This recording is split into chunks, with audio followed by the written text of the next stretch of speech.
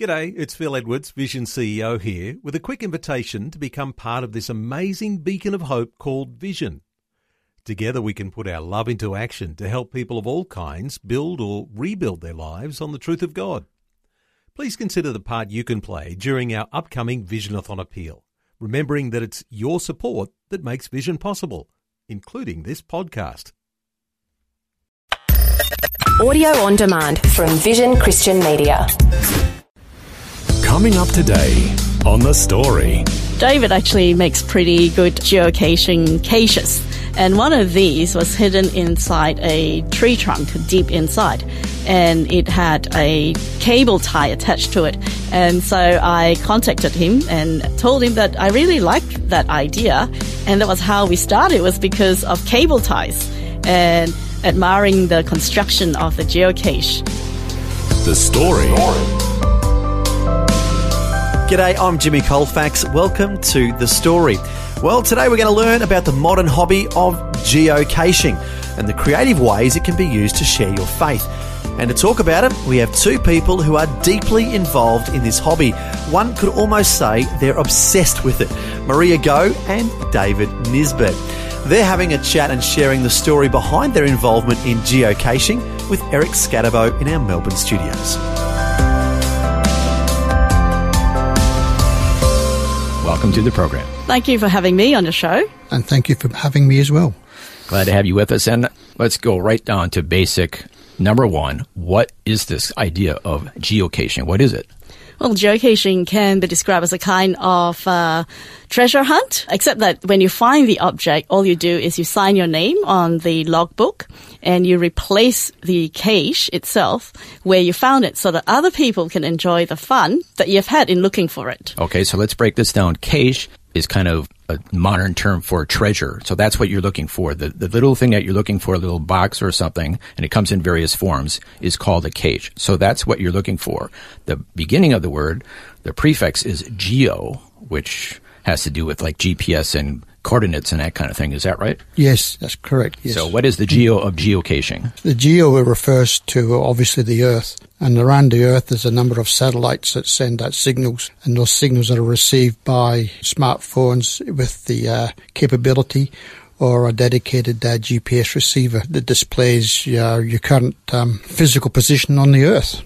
Wow. I mean, that is really something. Now, all of us have like GPSs in our car, which tell us where streets are and where to go.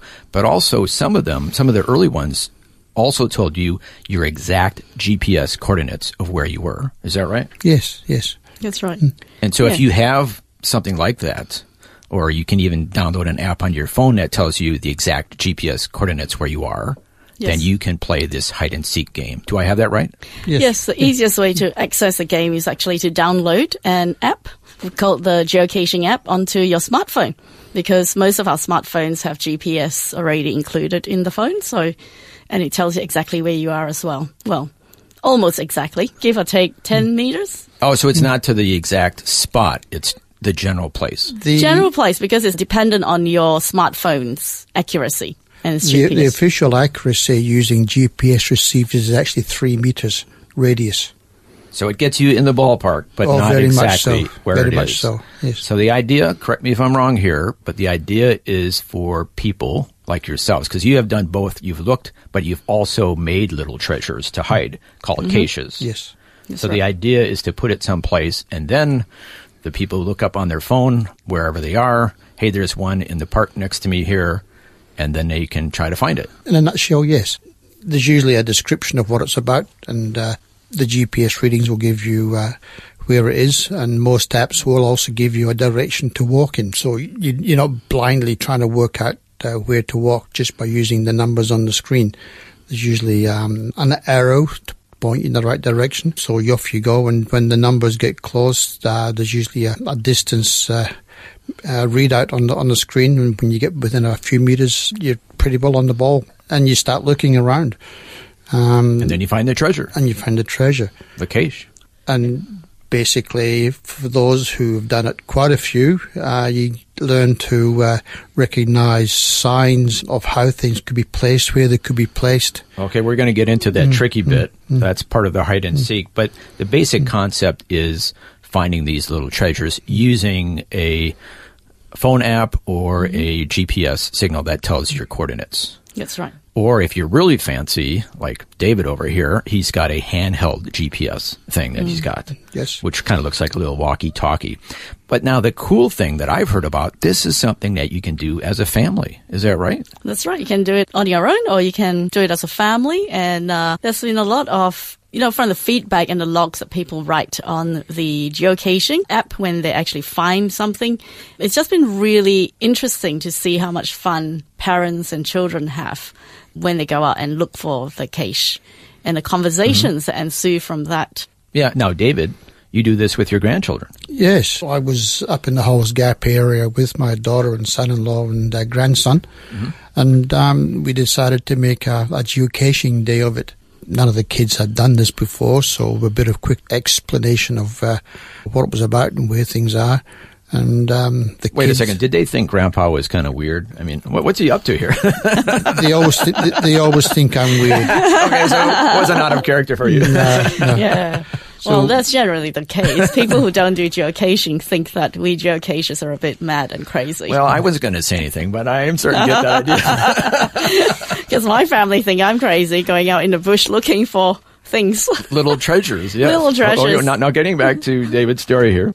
Well, we drove around Halls Gap looking for the various bits and pieces, and my daughter made the first location alongside the local reservoir. It was almost like a family race to get there, and the GPS is saying the cache was within 3 or 4 meters of where we were standing, and she turned round and found it inside a hollow dead log. Oh, wow. And of course, my daughter, being my daughter, says, I found it first before you did.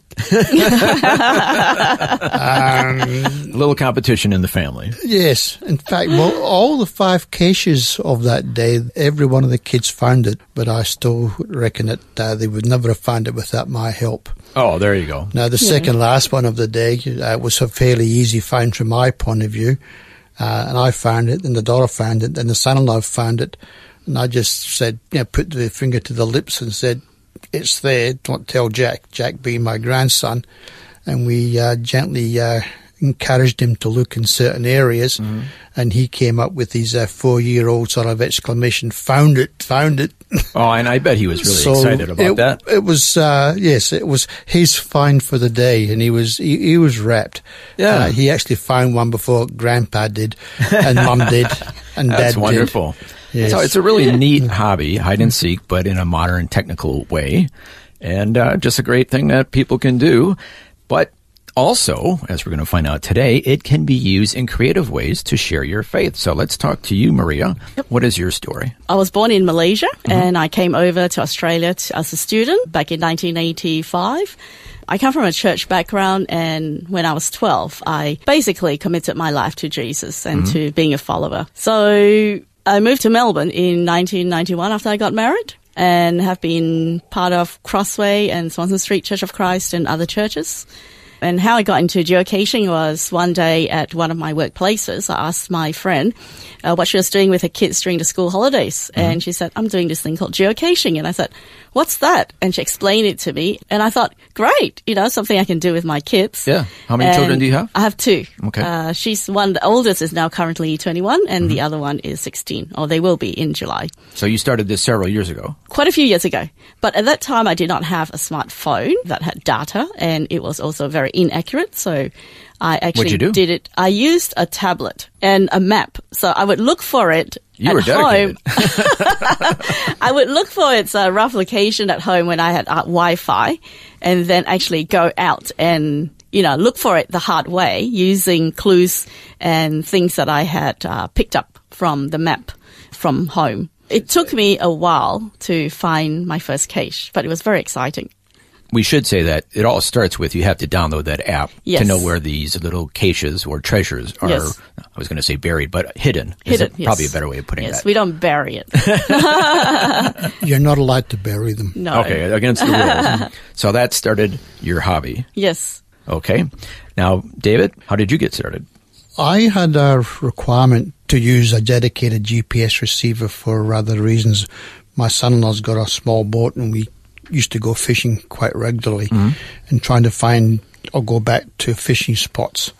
Oh, that's a good idea. So if yes. you found a good spot where the fish are biting, take the map coordinates and download it into the GPS unit so you can return to the same spot. Okay, that's cool. But while going through the menu of the GPS, I found this geocaching option, which got me rather curious. So web search as usual. Ended up downloading the program onto the PC, then downloaded the app to the smartphone and went looking for my first cache, which was along Dampier Creek, which is not that far from home, and found it for the first one up relatively easily. And I guess from then on I was hooked. And you go from number 1 to number 2 to number 3, etc., and just keep going. And how many are you up to about now? I've got 320 last count, which is not high, but it's just progressing quietly. And you, Maria, how many? I've got about 150 at the moment. But initially when I started the game, I found 4, but I stopped there for a while because I did not have the proper equipment. But then later on, when I had a bit more time and the proper equipment, namely being a smartphone with data and a bit more accurate GPS, I got into it a little bit more. So the other side of looking for it is hiding a cache, and I really enjoy doing that. I think I enjoy hiding caches more than I do finding them.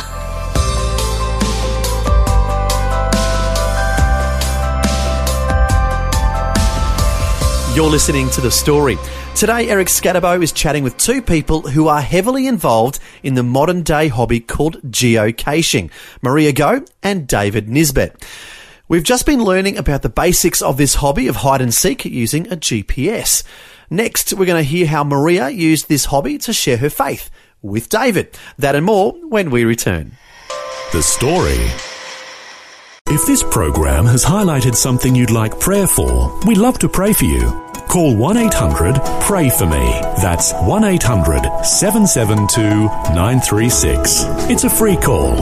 Or text 0401 132 888. Hi, I'm Jimmy Colfax, and this is The Story. Our guests today are 2 people who are heavily involved in the modern hobby known as geocaching, Maria Go and David Nisbet. As we've been hearing, geocaching is basically a type of hide-and-seek, where participants use a GPS to find hidden treasures, otherwise known as caches. Next, we're going to learn more about this hobby and how Maria used it to share her faith with David. Now, David, what was your experience with faith growing up? I, obviously, by the accent, I'm Scots. Mm-hmm. And kind of gathered that, yeah. Presbyterian through parents in Scotland. And we attended, as you would, through the 50s, church very regularly. The family emigrated to Australia late 1960 and arriving in 61. And we continued into the local Presbyterian church still. 1962 saw us move to Springvale. We had a house, no car, and only public transport or walk anywhere. And for whatever reasons, Mum and Dad just stopped going to church. No reason given. So obviously, I stopped going to church. You were still a child at this point? Still a child, in the early teens, basically. Okay. Yes. God was there, but He wasn't front. He wasn't front and centre. He was just hanging around the background. Never really went away. Just not a high profile. Adolescence years was, as I've often said, a bit rebellious, a bit grumpy, a bit argumentative.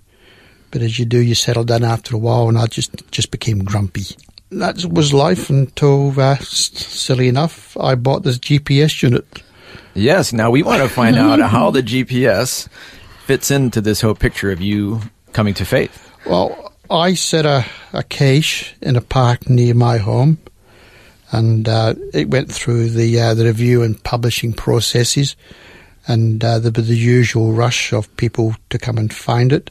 Included a family group, actually, because I actually went across there the day it was found and had a bit of a yarn with them. Oh, you just happened to be there when they found it? Yes. Okay. Yes. And then one day I get an email through the app's messaging service asking about my cache and how it was constructed.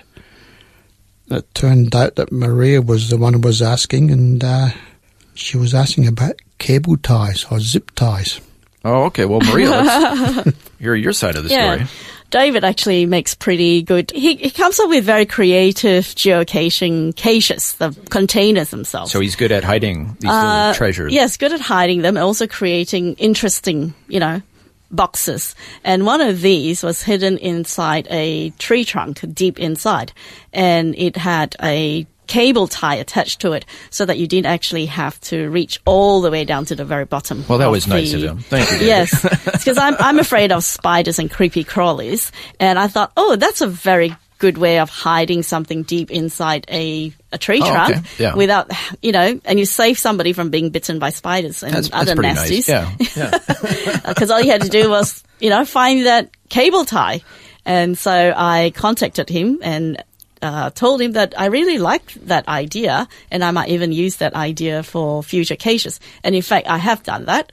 And that was how we started, was because of cable ties and admiring the construction of the geocache. So I'm just noticing here that you kind of went from searching for the treasures to being the barriers of the treasures. Well, not barriers, because the hiders of the treasures, the little caches. Mm-hmm. And so you admired the way he hid his cache. Well, actually the construction of the cache to make it easy for people to actually pull it out of the hole that's been hidden in. So I've gone on to find a few more caches since then, and I found that, hey, that's actually an idea that quite a few people use as well.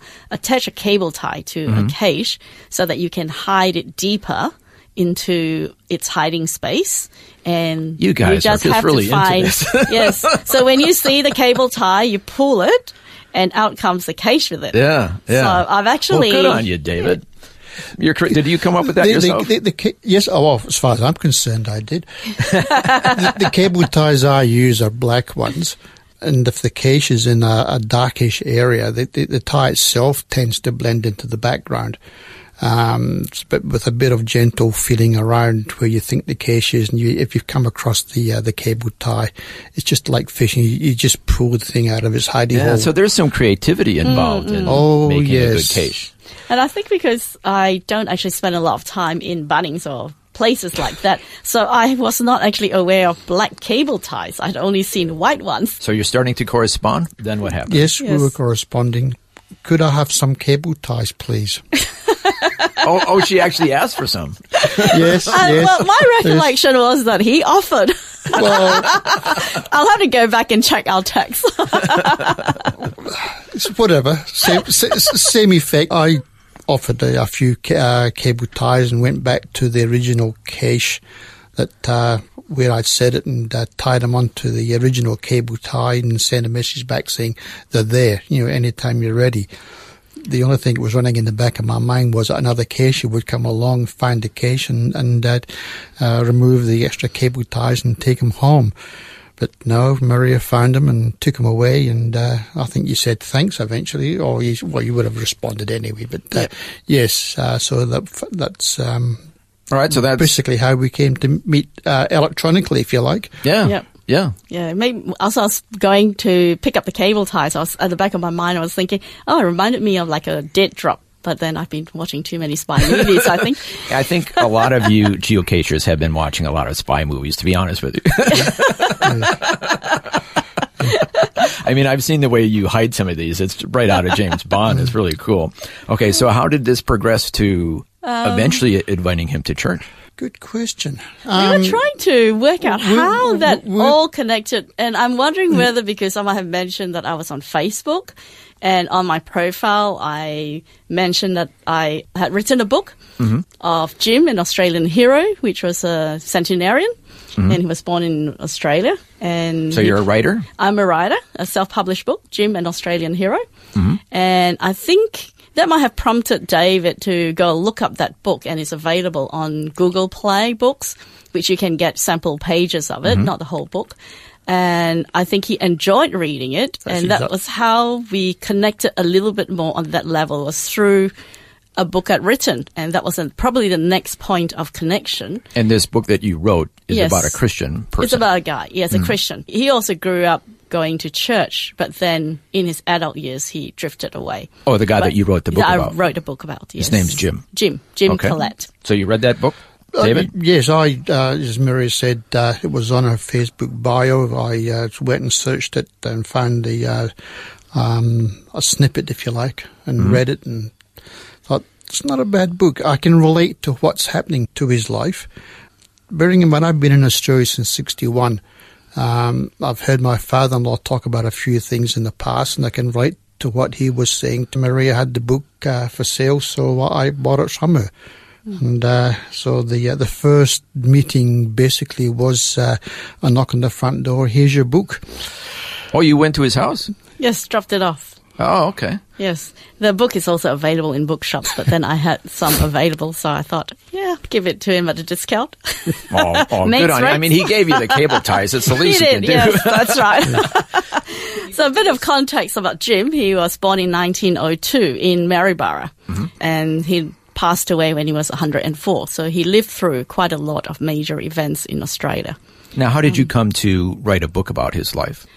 Jim and I met in Swanston Street Church of Christ, and he used to tell us little snippets about his life story, which just sounded so fascinating and different, because he was born in 1902, and the things he lived through, his experiences were so strange to us in a sense, because, in our present day. And people kept saying, we should write down his story, somebody should record it. So looking around the people that knew him and the people in Jim's life, I couldn't actually identify anyone who might like to write it or had the ability to compile it. And I felt, I had the time. I was probably, from my background, I was probably ideally suited to undertake such a project. So it was an ongoing project for many years because it's set on the back burner because of work. But you are a bit of a writer yourself. I've always enjoyed writing. Funnily enough, when I was growing up in Malaysia, my favorite subject was essay. Oh, okay.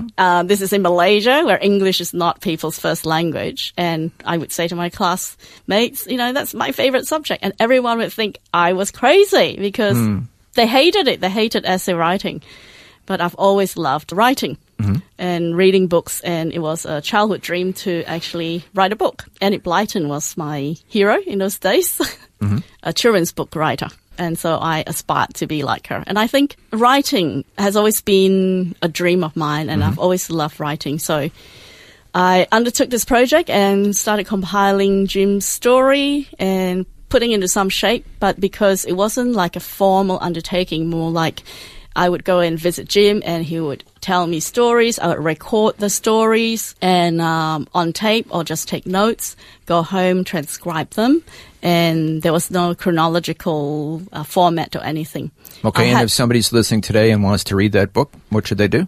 You can go onto my blog page and look up Jim, an Australian Hero. There's a blog page with sample pages, and you can find links on it. You can get it on Amazon. You can get it on Google Play as well. Just look up the name of the book? The name of the book is Jim, an Australian Hero. And look up my name, Maria Go. Go is spelled Ngo, and you should be able to find it. So if you just Google my name and the title of the book, you'll find ways. Okay, and so that's what you did, David? I did. And you read that book? I read the, for lack of a better word, the transcripts on Google. I enjoyed it and contacted Maria and bought the book and read it cover to cover, almost in, not quite one sitting, but certainly very quickly. But it stirred something within you regarding your faith. Yes. Jim received his Bibles from his wife Beth, if I remember rightly. And that was the start of his journey.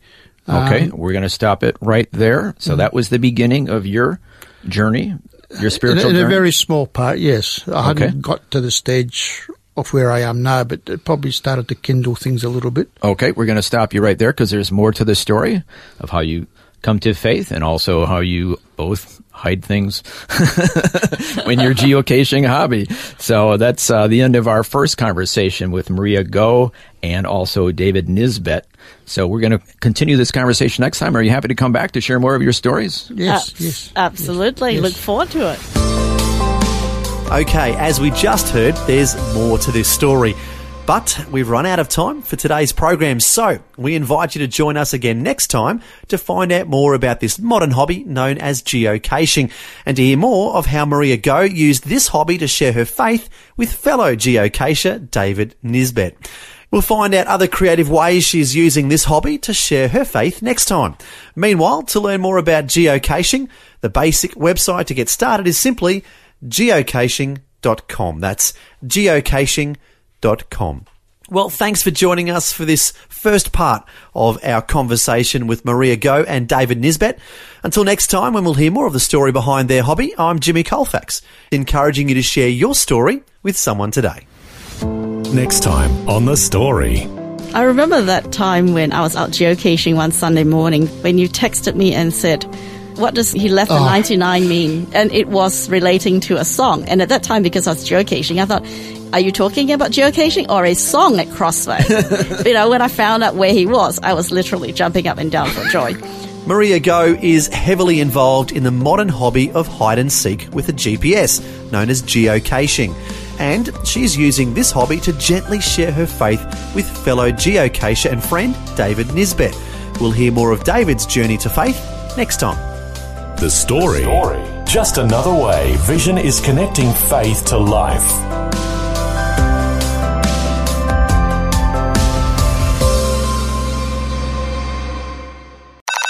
This program is a production of Vision Christian Media. To find out more about us, see vision.org.au.